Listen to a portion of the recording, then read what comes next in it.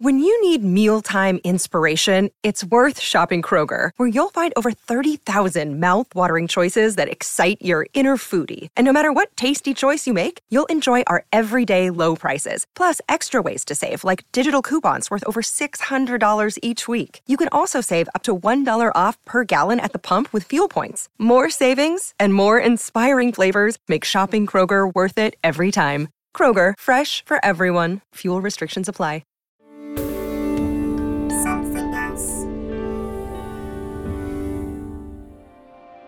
Please note this episode contains some emotional content, including discussion around child sexual abuse, and may not be suitable for all listeners. If making a mistake means they get such rage from you, I wonder how your children are going to be able to make mistakes and learn from them. I don't know. But I feel like I can't control it. Hello, and thank you so much for choosing How Did We Get Here, the podcast where me, Claudia Winkleman, and my fantastic friend, clinical psychologist, Professor Tanya Byron, look at some of the difficulties that people face either themselves or with those closest to them. Tanya talks to people in one-to-one sessions whilst I'm listening in from another room. In the break and at the end, I asked Tanya a bit about her process and we explore the issues that are raised. This time, we meet Julie, who is married and has a son who is 7 and a 10-year-old daughter who challenges her regularly. Julie is worried that the difficulties she has now with her daughter will be amplified when the teen years approach.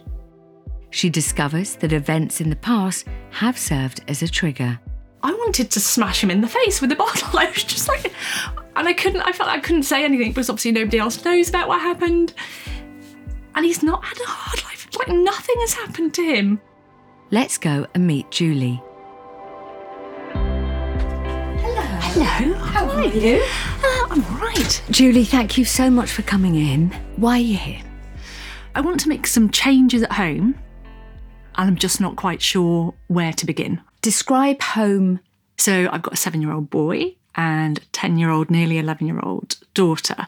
And the easiest way to describe it is probably tense, I would say. Who gets angry? You mentioned flare-ups. Do you and your husband get angry? No, he is the most laid-back man on the planet, which is just a godsend.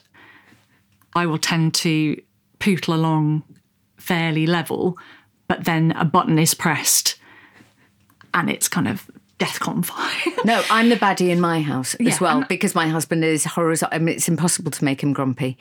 Tell me about the little puffins. They're not actual puffins, humans. No, but that would be nice if they were puffins. My eldest Sarah is nearly 11.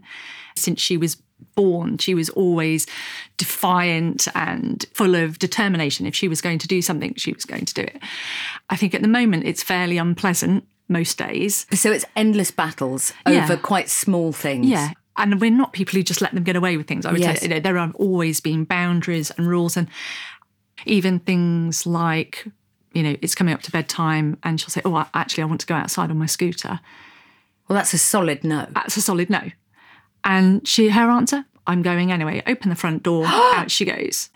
And then the youngest one, who is the opposite, he's afraid of his own shadow. He seems to now be copying her behaviour, and that also frightens me because I think I can't handle it with two of you just. Yeah, but also he's learned if you open the front door at 7:30 and get on a scooter, you get all of mummy. Yeah, but something needs to change. It's so difficult, isn't it? I'm so pleased you're here. Thank you. And Tanya will come in and I'll talk to you at the end. Is that all right? That's lovely. Thank you. Do you always work at this speed? What speed? You're fast. Am I fast? Yeah. Yes, I do. If you ask my kids what phrase I say most often, it's let's just crack on. Life moves at a pace. Yeah. Sometimes maybe a frenetic pace. Yeah. I've worked from home since my youngest was 1. I've become very good at just going, right, okay, it's down tools at 5:30, 6 o'clock, whatever it is. But it sounds busy. It is busy, and they are both very active kids. And so prior to lockdown, every night of the week we were either going to football practice or we're going to So when do you get any time for you? Oh, well, there are none. It's making you tearful. It does, because I'm so tired of it. You're tired. You feel so tired of it. Like you're running on fumes and you're exhausted. Because my daughter will even say to me, it's always what you want, Mummy. And I think, Are you joking me? It's never what I want. What do you want? Every single birthday and Mother's Day, they say, oh, what present would you like, Mummy? And every single time I say, I just want us all to get on. But it's upsetting you because this isn't how you imagined it was going to be. No. And to be fair, it's not been how I imagined it was going to be since the day she was born. Tell me why. She was beautiful and healthy, and I had everything to be grateful for. And yet, the 18 months that followed, I felt like I was dying. Gosh. She wouldn't sleep. Just everything was a battle. Do you think you were struggling with depression, postnatal depression? Absolutely, yeah. I think in retrospect, I just should have gone to the doctors. I didn't want to admit that I was a failure. I felt, I would repeatedly, I should be able to do this. It sounds to me like you were able to do it. It was just hard. Everything I do, I want to do it perfectly. I did talk to a counsellor. She said, what you need to understand is this was almost bound to happen because you've kind of gone through school and you've not found it too difficult. You've achieved well, you've got a decent job and you've been in control of it all. And now you're way out of control. So something about control for you. Yeah, massively. You said something earlier. You said, and I thought to myself, you faced harder than this. You should be able to do this. Is there something specific that you're... I've been bullied at school and my parents had a bit of a strange, volatile relationship that would kind of be up and down. And I think as a middle child and only daughter, I always seemed to play the role of smoothing all that over. When I was kind of 10 or 11, I'd sort of had a period of sexual abuse. I got cancer at 23, was given a 1 in 4 chance of dying, came through that. Okay, I just think, how much more? Gosh, you're full up with it, aren't you? Sorry. Yeah. Please don't apologise. You're talking about a childhood with parents where the relationship was volatile. So presumably you were quite a vigilant child, kind of on red alert for when voices would be raised, tempers would flare. You're nodding, so I think I'm describing that. Yeah, there was a lot going on. In that whole period, I'd actually developed petit mal epilepsy as well. It was stressful, but my parents knew none of it. They still don't know anything about the abuse because I'm not going to add that on to everything else for them to deal with. As much as you want to say, and that can include nothing, what were the circumstances of the abuse? Basically, whenever my parents were out of the house, my older brother would just go, come into my bedroom. Let's do this, let's do that. And I just get kind of snapshot memories and feelings of rising bile, not wanting to do things, but not feeling able to say, I don't want to. And if I'd say, I don't think I want to, he'd go, oh, you're a chicken. And how old were you? 10. And how old was he? 3 years older. And your daughter, who you're struggling with, is how old now? 10. Right. I want everything to be perfect for my kids. I don't want them to go through what I went through. And when I was saying to Claudia that I just feel like there's bursts of temper because I get to a point where I just think, do you know how much worse your life could be? So what does that tell you about your reaction to them in those moments? It's about me. I know I need to turn it around, but I don't know how to. I do. So we're okay. We just got somebody does. We just got to talk a little bit more. Okay. We clash, and I think because of the fact that I am vigilant, I don't miss anything. Does she get told it when you see it? Yeah. What I won't have is lies, and I say this to them all the time. I'll take anything, but don't lie to me. And she lies like it's breathing. Right. What sorts of things does she lie about? We were in town and in this little boutique-y shop. And she said, oh, look at that. And it was just like a little blob of metal with a embossed bumblebee on it. I think they're £1 each, £2 each. She didn't say she particularly liked it. Anyway, we get outside the shop and my mum was with us and she went to hold my daughter's hand and she drew her hand away. And I said, what's in your hand? And she said, nothing. I said, well, I think there is, so you better show me. And she opened her hand and she'd stolen it. Don't you think children do that sometimes? Not my child. I was so furious. And even to think about it now, you look absolutely furious. Can I ask you a question? Because you use the word perfect a lot. You are so hugely deficit focused. And if making a mistake means they get such rage from you. I wonder how your children are going to be able to make mistakes and learn from them. I don't know. But I feel like I can't control it. I'd just like to pause the tape as I have a question. I've written down deficit focus, which I hadn't heard you use that phrase before. What does that mean? It's about where is your focus? Do you focus on strengths or do you focus on deficits? And the deficit focus is interesting because it's often something that people who have high levels of perfectionism will often struggle with. It's that sense of almost never being able to be satisfied with how things are because there's always something that could be better. And that's what you notice. But that for me links back to the hypervigilant child with parents who were obviously in high levels of conflict, with all the other stuff that she's described from her childhood, being sexually abused, being bullied. You get a sense of these hypervigilant children just sort of thinking, okay, what's going wrong? What could go wrong? What will go wrong? And that's sort of how she looks at Sarah, her daughter. That just speaks to high levels of anxiety, which then lead to a sort of catastrophic interpretation of a sort of normal child behaviour, taking something from a shop.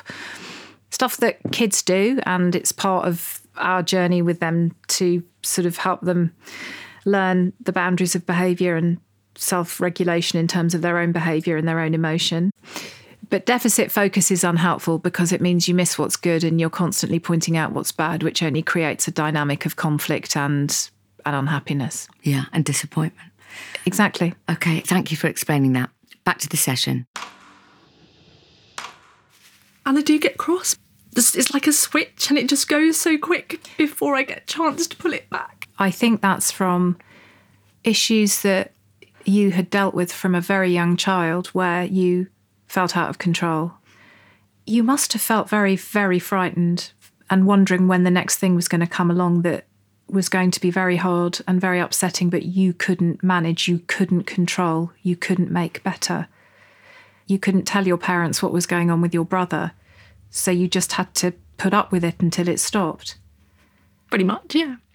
Have you and your brother talked about it since? No, he, I think, pretends it didn't happen. And we might see each other at Christmas or whatever a family do, but I don't go out of my way to seek him out. Like last Christmas, we got together and we had this kind of drinks thing with my two brothers were there and other family and my dad. And my older brother he was drunk, but started going on about how he had had a hard life. I wanted to smash him in the face with a bottle. I was just like, and I felt I couldn't say anything because obviously nobody else knows about what happened. And he's not had a hard life. Like nothing has happened to him. How dare you sit there and say you've had a tough time of it? You've not. Mm. Who knows what happened? Does your husband know what happened? Yes, he knows. But you've never really talked to anybody about it? No. I don't even... I'm cross with myself because I should have just said something at the time. My parents are both decent people. Be very careful. Don't do what a lot of adults do when they reflect back on the abuse they suffered when they were children, is as an adult now, tell yourself what you should have done. Of course, now as an adult, of course you think, I should have said something. You were a child in a home that doesn't sound emotionally very safe, a school that didn't feel safe, you were being bullied, struggling with epilepsy. I can completely see why you didn't say anything. I think given everything else you're carrying with this experience, I give you permission not to be cross with yourself. I feel this switch that you say gets flicked when you're with the kids. It's a bit like what you felt when you were in front of your brother going on about his life and you, what did you say? I wanted to smash a bottle in his face. I wouldn't have done it. I wouldn't have done it. But you're describing an intense feeling of rage. And then along comes Sarah, your beautiful daughter, and life is now your life on your terms. And then she isn't the baby that you want her to be.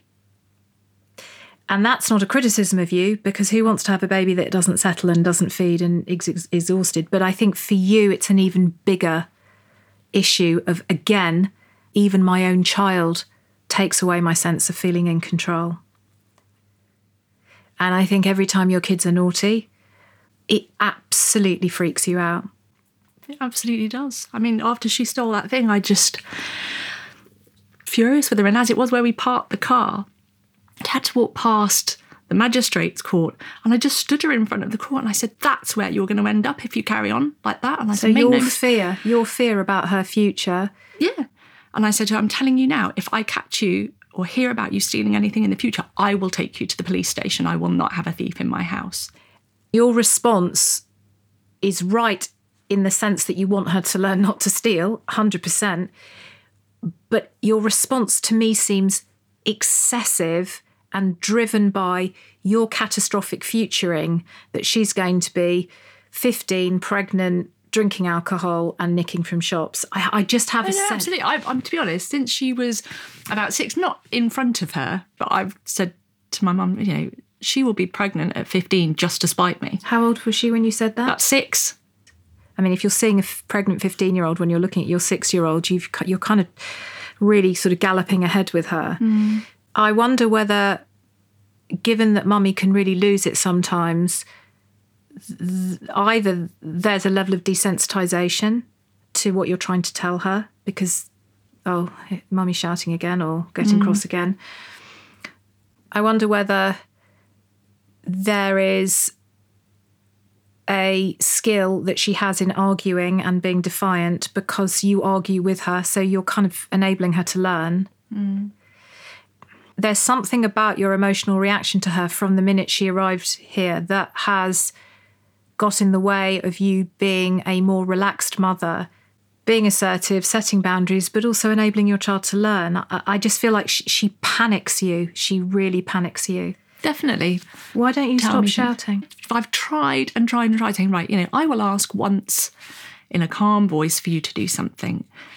If it doesn't happen, I will ask a second time in a firm voice, and then there will be consequences. And it's just, I may as well talk to the wall. But then you do the consequences. Yeah, and then they rage about them. Fine, okay. They're children. Yeah, I'm the bad guy again. I hear that he's the most wonderful husband in the world and he's the most laid-back man, but does he need to step up a bit? Are you bad cop? Is he good cop? Probably. Does he set boundaries and consequences? It's always me that they'll call. But maybe that's a scenario you unwittingly have set up because you do like to be in control. Yeah, possibly. And if your husband was to step in and do things, would you possibly point out to him where it wasn't the right way to do it? Perhaps I'm creating a situation where I'm the one putting those consequences into play more often. It would be worth you and he talking about it just so that you get a sense of whether the children get a sense of equity. How is she at school? Is she this badly behaved at school? No, they think she's wonderful. At the end of last term, we had a call from the headmistress to say she'd been upsetting another girl. But it turned out she was kind of pointing out to her where she thought she'd gone wrong, basically sticking her nose in where it wasn't wanted, and then that was making this girl feel bad, quite understandably. And I said, hey, what's it got to do with you? Leave her alone. So you told her off? Well, yeah, because I got a call from the headmistress. I'm just wondering, when you talk to her about things, when you have a discussion and try and understand why she does things. She gets very defensive about it. Probably because she gets told off quite a lot. Well, she should behave better then. You know. Now I feel like you're telling me off. I'm not. it's a vicious, we just go round in this circle. Fundamentally, she's good at school. Yeah. It feels to me that your daughter has the capacity to emotionally regulate, but context will determine whether she does or she doesn't. So when she's in an environment where the boundaries and consequences are clear, there's not a lot of emotional shouting around her, she chooses to stick with the rules. So the question is, what's different? What is she getting at school that she isn't getting at home? Because school is where it sounds like she can be the best version of herself. She is a sweet, smart girl. You know, if we're in town and there's, a homeless person on she'll be the first to go, oh, I'm going to give them some of my pocket money. I could give them half my Twix or whatever it might be. She's a kind girl. It's difficult for you to accept that as a child, she's going to do things that are uncomfortable or inappropriate. She's going to make mistakes. And I think your reactions then mean it's difficult for her to learn not to do anything other than push back. Yeah, but I find it difficult to apply a consequence and then get shouting and not react to that. And that probably does go back to before. Why? Tell me why. You're absolutely right. Because I didn't fight back, did I? No. That's absolutely right. And that's, and this is why I came, because I know it's not right, but I don't know how to fix it. I feel like you're doing a lot right. I just think you spend your whole time looking at what's going wrong because it's the only way you can feel safe. I shouldn't be projecting my frustration and anger onto them. But you're human. But if you know it and you can see it, then we can work out how you can find a different way. I hear about a 10-year-old girl who tries hard at school, works hard at school, is bright, does well, is happy, is fearless, has friends, can be nosy and bossy, who can stand her ground, sometimes really unhelpfully, with her mother, who she's quite like, who will see people who are more vulnerable than her, and even at the age of 10 will say, Mummy, I think I want them to have some of my pocket money, or Mummy, I think maybe they can have half of my chocolate bar, who does impulsive daredevil things like take a little thing from a shop. She sounds like a pretty cool 10-year-old to me, who gets some things wrong, but seems to be developmentally getting an awful lot of things right. I suspect what's quite difficult for her is that she might sometimes feel that she's letting her mother down and she's not good enough for her mum.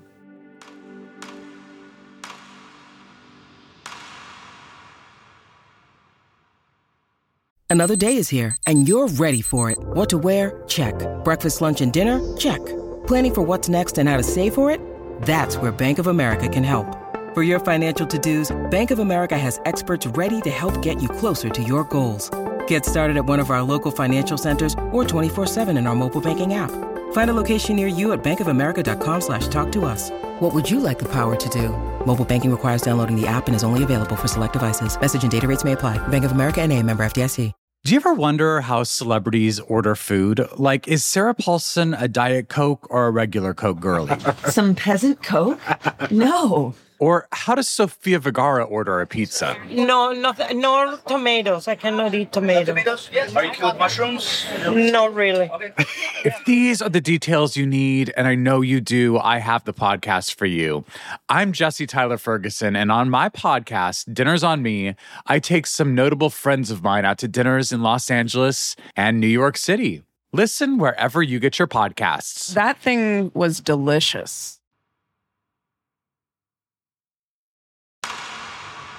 Okay, are you hearing anything I'm saying? I'm wondering if I'm saying anything helpful. I wonder what you're picking up. You've reaffirmed what I already knew, which was that it's coming from me and that my reactions are not helpful. I think that you do risk creating a daughter who will be incredibly rebellious because you give her no room to make a mistake. And my sense is what she gets from you are high levels of emotionality. And that isn't because you're a bad mother.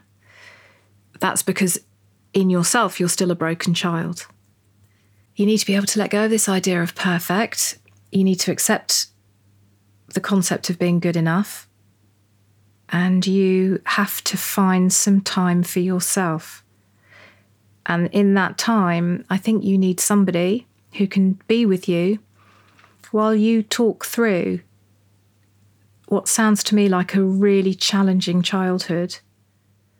That feels like going back, though. But sometimes the only way we can move forward is just to go back a bit. There are things that you are raging about that you've never had the opportunity to really express. And you have coped through life by keeping going. But actually, the reality is life isn't always like that. And when life isn't like that, I think it absolutely throws you. Yeah, it feels devastating. Let's have a break. Okay.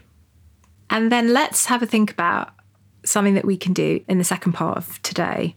So maybe what I could do is just have a quick glance over the actual strategies, the things that you and your husband do around behaviour, and maybe I can just help you look at it and tweak it a bit. Okay. So you can think about how you parent in a way that feels more pragmatic and long game rather than emotional and fraught with anxiety. Yeah. What I'd also like you to do, if you can bear it, just jot down what needs to be heard in order for you to be able to leave it where it belongs. So that when your daughter comes home late from a party, pissed at 15, you're not going to have a breakdown. What is going to enable you to feel stronger as a containing mother? Make a plan. We love a plan. We love a plan that we could crack on with. All right.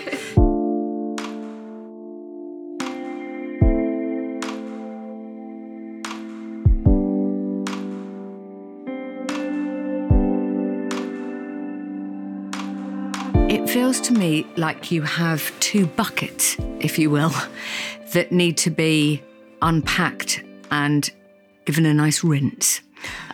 One is what happened to her when she was a little girl, which I think you alluded, I might be wrong, to the fact that she needs to go and get some professional help with that. There's so much there. She needs someone really kind, well-trained, working from a trauma-informed basis, as a therapist, who can just provide the space and the support and the understanding for her to process really challenging issues in her childhood. Exactly. So that's one. And then the other one, which I am also fascinated by, is whether maybe you would look at, because I've seen you do it before, and goodness knows you've done it for me, the day-to-day life of Julie's household and how that's working and why her expectations are never met. It really touched me. She was really crying when she said, just on Mother's Day and my birthday, all I want is for us to get on.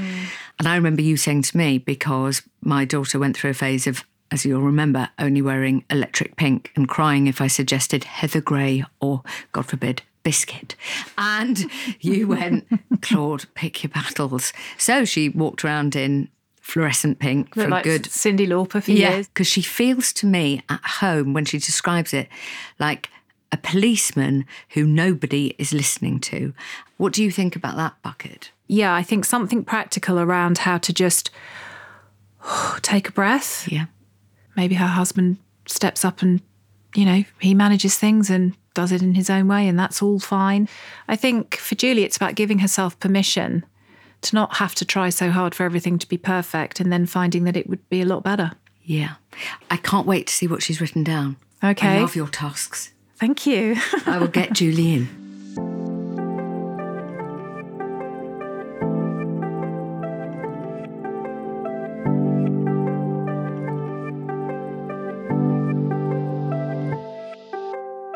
How did you feel about our chat? I get cross with myself that I'm allowing, I think probably primarily the stuff from around when I was 10 or 11 to just impact what's happening now, instead of just going, yeah, do you know what, that was shit, but I won't give it any more power than it has already taken. Well, maybe today is the beginning of that process. That's the trouble, you hold it in for so long and then it just... You've held it in for so long, and oh my gosh, if you don't deserve the space to do this, I don't know who does. I think that's the hard bit for me. I know that none of what happened was my fault, but knowing that and feeling differently about it are two different things. Yeah, because we've got the rational part of our brain that can kind of understand things at a sort of, more cognitively, at a sort of thoughtful, pragmatic level. And you're very smart, and you're a problem solver. You think things through. So I know you know it. But the emotion that has come with it shows that that's the bit that you just need some space for. You've never been given permission to go, hello, can anyone notice what I need? And I think your need as a mother is, and I understand this as a mother myself, for your children to just not do your head in every day. Yeah. We need to find a way for you to just enjoy this more. Yeah. Even the crappy times. Yeah.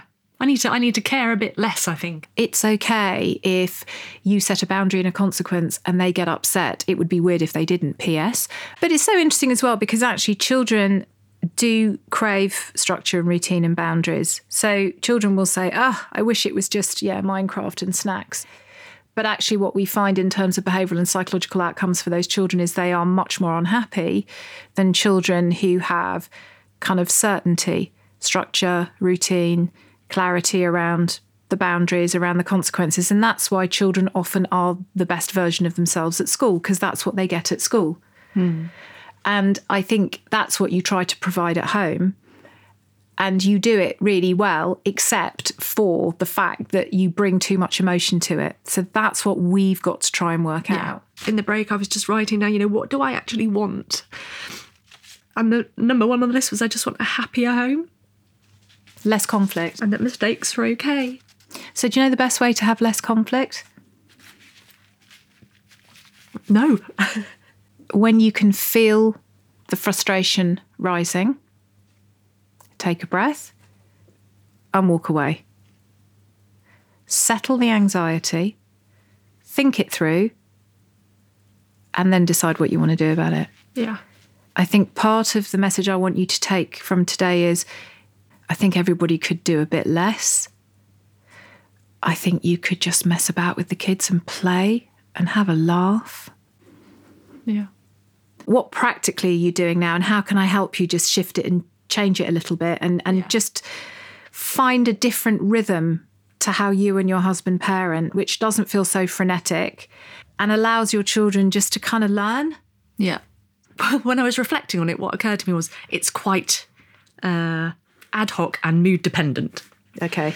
So is it fair to say, therefore, there isn't something that feels consistent? So there's a clear message that, I will ask you once, you'll be asked a second time, Verily. If it doesn't happen, there will be a consequence. But the level of consequence can vary. So to give you an example, so if they're on an iPad, if they don't come off when they're asked to, they'll typically lose it for the following day.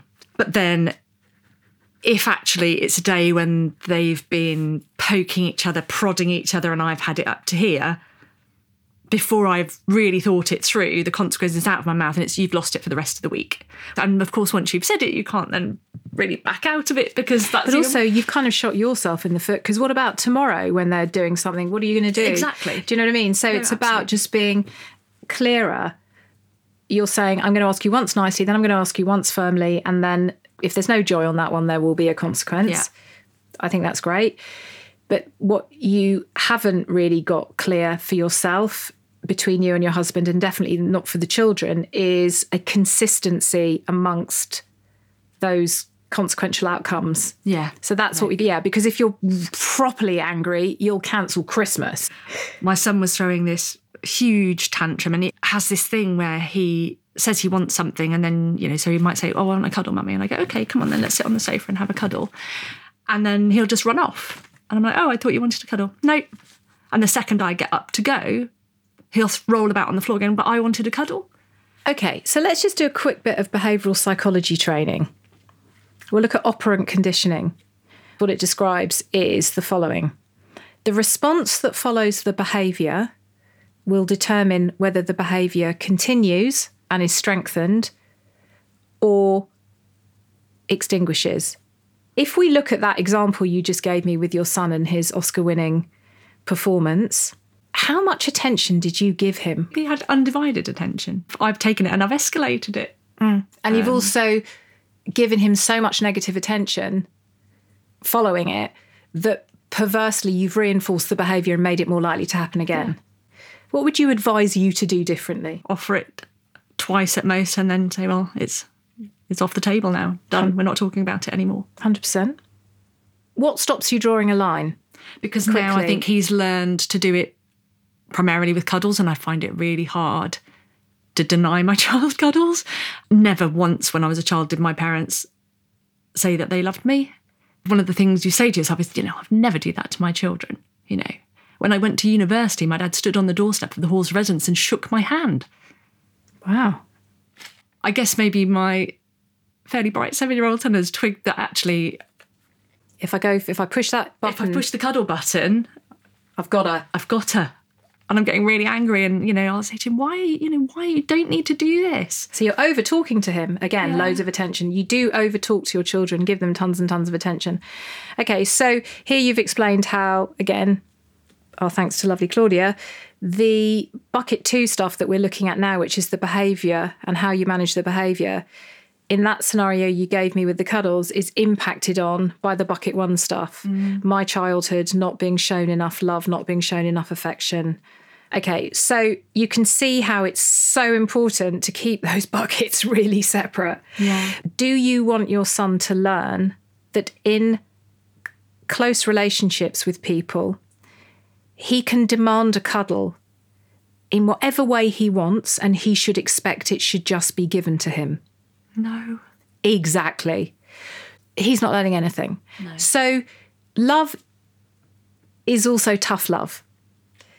Tough love isn't shaking your child's hand or ignoring the fact that they're clearly distressed and things are clearly going on, but I'm too busy in my own world of hurt and pain with my spouse and I just can't be bothered to look at what my children might need.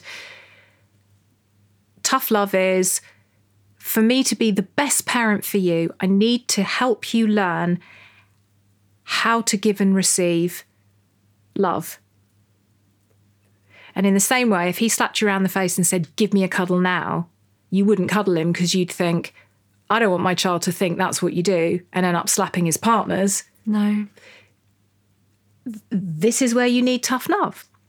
Okay, darling, we've said once, Mummy's here for a cuddle. Here's the last time. Mummy's here. Come and have a cuddle.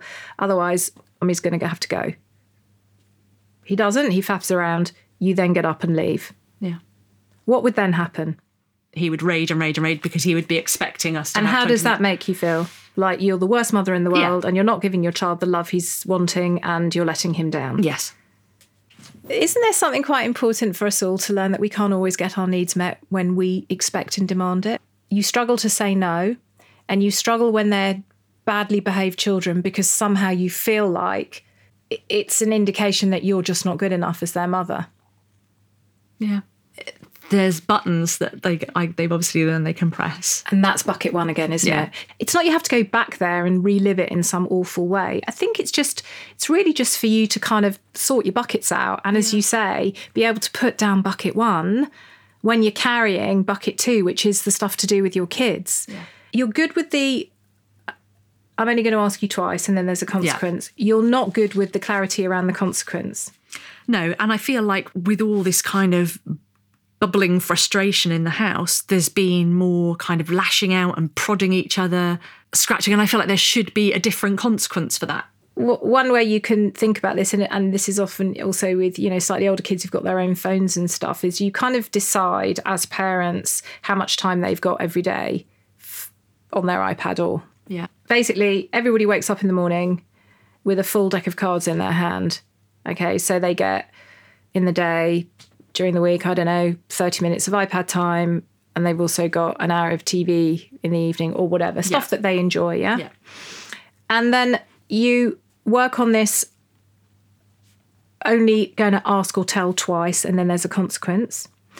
And then you would take their iPad time and you would split it into thirds. So you would have 30 minutes, 20 minutes, 10 minutes, nothing. Yeah. And then you say to the children, okay, these are the rules. If we hit, punch, poke, that's a rule broken. And, you decide what your rules are. Yeah. I'd basically think about rules at school because that's what kids know. Yeah. And those are rules for life, social skills, self-regulation. Which they abide by at school. Of course they do, because there is consistency and no emotion. Basically, every time a rule is broken, you put a sad face in the top 10-minute slot of the 30 minutes. So they've now gone from 30 minutes to 20 minutes of iPad time. And I do it visually so they can see it, because schools also do that. They're very good at having little charts and things so kids can kind of see where they're doing. And it doesn't matter how the day ends. The next day we start again with a full deck of cards. Yeah. So, because otherwise I've created a situation where they've nothing to lose in the end. And they've also got nothing to try for. Yeah. Yeah. But I think also what you want to look at is thinking about something called golden time. this isn't just about what you lose, it's about what you gain. So you'd say, okay, so here's a list of the 5 things we want you to do every day: teeth, bed, But also you have the opportunity to earn extra if you bring your plate, and, you know, you're earning towards golden time. Each marble is a minute. So if you do 20 lovely things in the day, you get 20 minutes of golden time, and you can choose what you want to do. Yeah. So if Sarah says to you, Mummy, please can you paint my fingernails? Yeah. Absolutely. It's not telly, it's not iPad. No. It's just their time with you, and they can be in charge. Yeah. Yeah? Yeah, no, that's perfect. And that's staying up a bit later. Yeah. I think this will enable us to give the kids more control over their behaviour, because I think at the moment I'm almost inadvertently creating a situation where they can't win. You totally are. The other thing I would say is, when you do this initially, they are going to push back hard and scream and shout, I'm not... My advice to you is don't go straight into, well, that's a second sad face. So you, because literally within 10 seconds, they'll have wiped out the iPad for the day, and you've basically only got to 9:10 in the morning. Yeah. I would just walk away. Yeah. You know, they can go to their room, or you can go to your room and shut the door and say, you know, when it's quiet, Mummy will come out, and remain calm, because you want to role model to them what it is you're trying to help them learn to do. Yeah. Remember, you're the adult, they're the kid. Yeah. You have a nicely well-developed prefrontal cortex that can think strategic long game. You know what operant conditioning is. You know what your buttons are. You know that they're only kids. Lucky your kids have the space to be that. You didn't. No. You had to be the good girl. You've given your children space to be children. Good for you, I would say. Stay calm. Yeah. I'd like you to start looking at some mindfulness. There's a great app called Headspace. Yeah. I'd love you to practice it twice a day. When you feel the flames kind of explode in your stomach, you take a breath. You don't have to react straight away. Children really struggle with parents who are indifferent. Okay, if you want to be like that, well, I'm just going to leave you. They're going to go, what? That's going to be really, really much more effective. I'd like you to go for a run every day, because I know you love it. I think you need a little bit more endorphins there. Okay. I'd like your husband to put the kids to bed 2 or 3 times a week so you can go and hang out with your girlfriends. I'd like you to give yourself a bit of a break and enjoy your time. I want them to see their mummy happy. And I've made you cry again, I'm sorry. I just realised they don't see me happy a lot. Children know how to be happy when they're around people who know how to be happy. Children know how to express emotion when they're around people who know how to express emotion. Children know how to resolve issues with conflict when they see that happen around them. Children know how to articulate anger when they get a role model who can be calm and focused and assertive with them when their behaviour is spiralling out of control. But the fundamental takeout for me comes with the answer to this question, which is, in order to really look after our children well, who is the most important that we have to look after? I know the answer is myself, but that doesn't feel natural to me at the moment. Well, that's the point. I need you to have a coffee with a good friend who you can talk to after today. I need them to say, yeah, you know what, Julie, you do need to slow down. I need you to find that friend who can really be your running mate. Okay. And I have no doubt that things will start to change, because I believe today you've released something, and I feel really privileged that you have chosen that to be with me. So I just want to say thank you so much. Thank you. Thank you.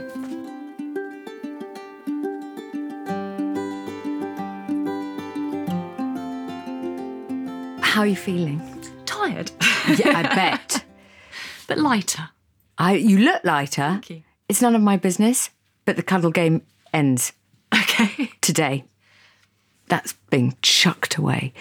What have you learnt from your chat? I have learned that I don't have to be responsible for everything. It's not all on my shoulders. I've had confirmed what I already knew, which was that my behaviour wasn't helpful to us as a family. It's not just down on you. No, I know, but it's just that I need to give myself some time if I'm going to turn things around, because at the moment I'm getting up every day and the same thing's happening. Yeah. And I'm expecting a different outcome, which is just not realistic. I like Tan's system, don't you? No, I do like that. And I think the kids will feel calmer with that because it's less of a Russian roulette of what's the consequence going to be But now? we've all done it. I've often done, one day they don't take their plate over and I go, don't worry, baby, I'll do it. And the next day, if I'm harassed and they don't take it over, I go, you're spoilt children, that's it. The weekend we were going to go to the zoo and have lunch out. That is cancelled. And then, what? Pardon? Okay, I'll take my plate over. Yeah. It's hard for them, I guess. Yeah. And bucket A is going to be looked after with a brilliant professional. Yeah, it's almost permission, because I think, we're told as women, you can have it all. And actually, it's bloody hard. It is hard. A, you do have it all. You have a husband you love and you have 2 magnificent children who are quite willful, which is good because they have an opinion. And I'd like to talk to you about the P word, which I have real problems with, which is perfect. Yes. Because it never is. No. And my eldest 2 used to fight like Tom and Jerry. And I dreamt that we would all read Dickens and then do a puzzle and my husband would make an award-winning moussaka. He made one once. My stomach still turns when I think about it. It was both raw and burnt. It's like he broke science. That's all I can tell you, Julie. So don't worry about perfect. Yeah. Taking off those rose-tinted spectacles and just saying, well, this is what it is. And be kind to each other along the way. Yeah. And you just be lovely to you. Buy the nicest piece of cake you can find at the station and smother it on your chest. I will. Lick it off. Odd looks maybe, but still. It's fine. Claude and Tan told you to do it. It's on the list of things to do. Exactly. Thank you for coming in. Thank you for having me.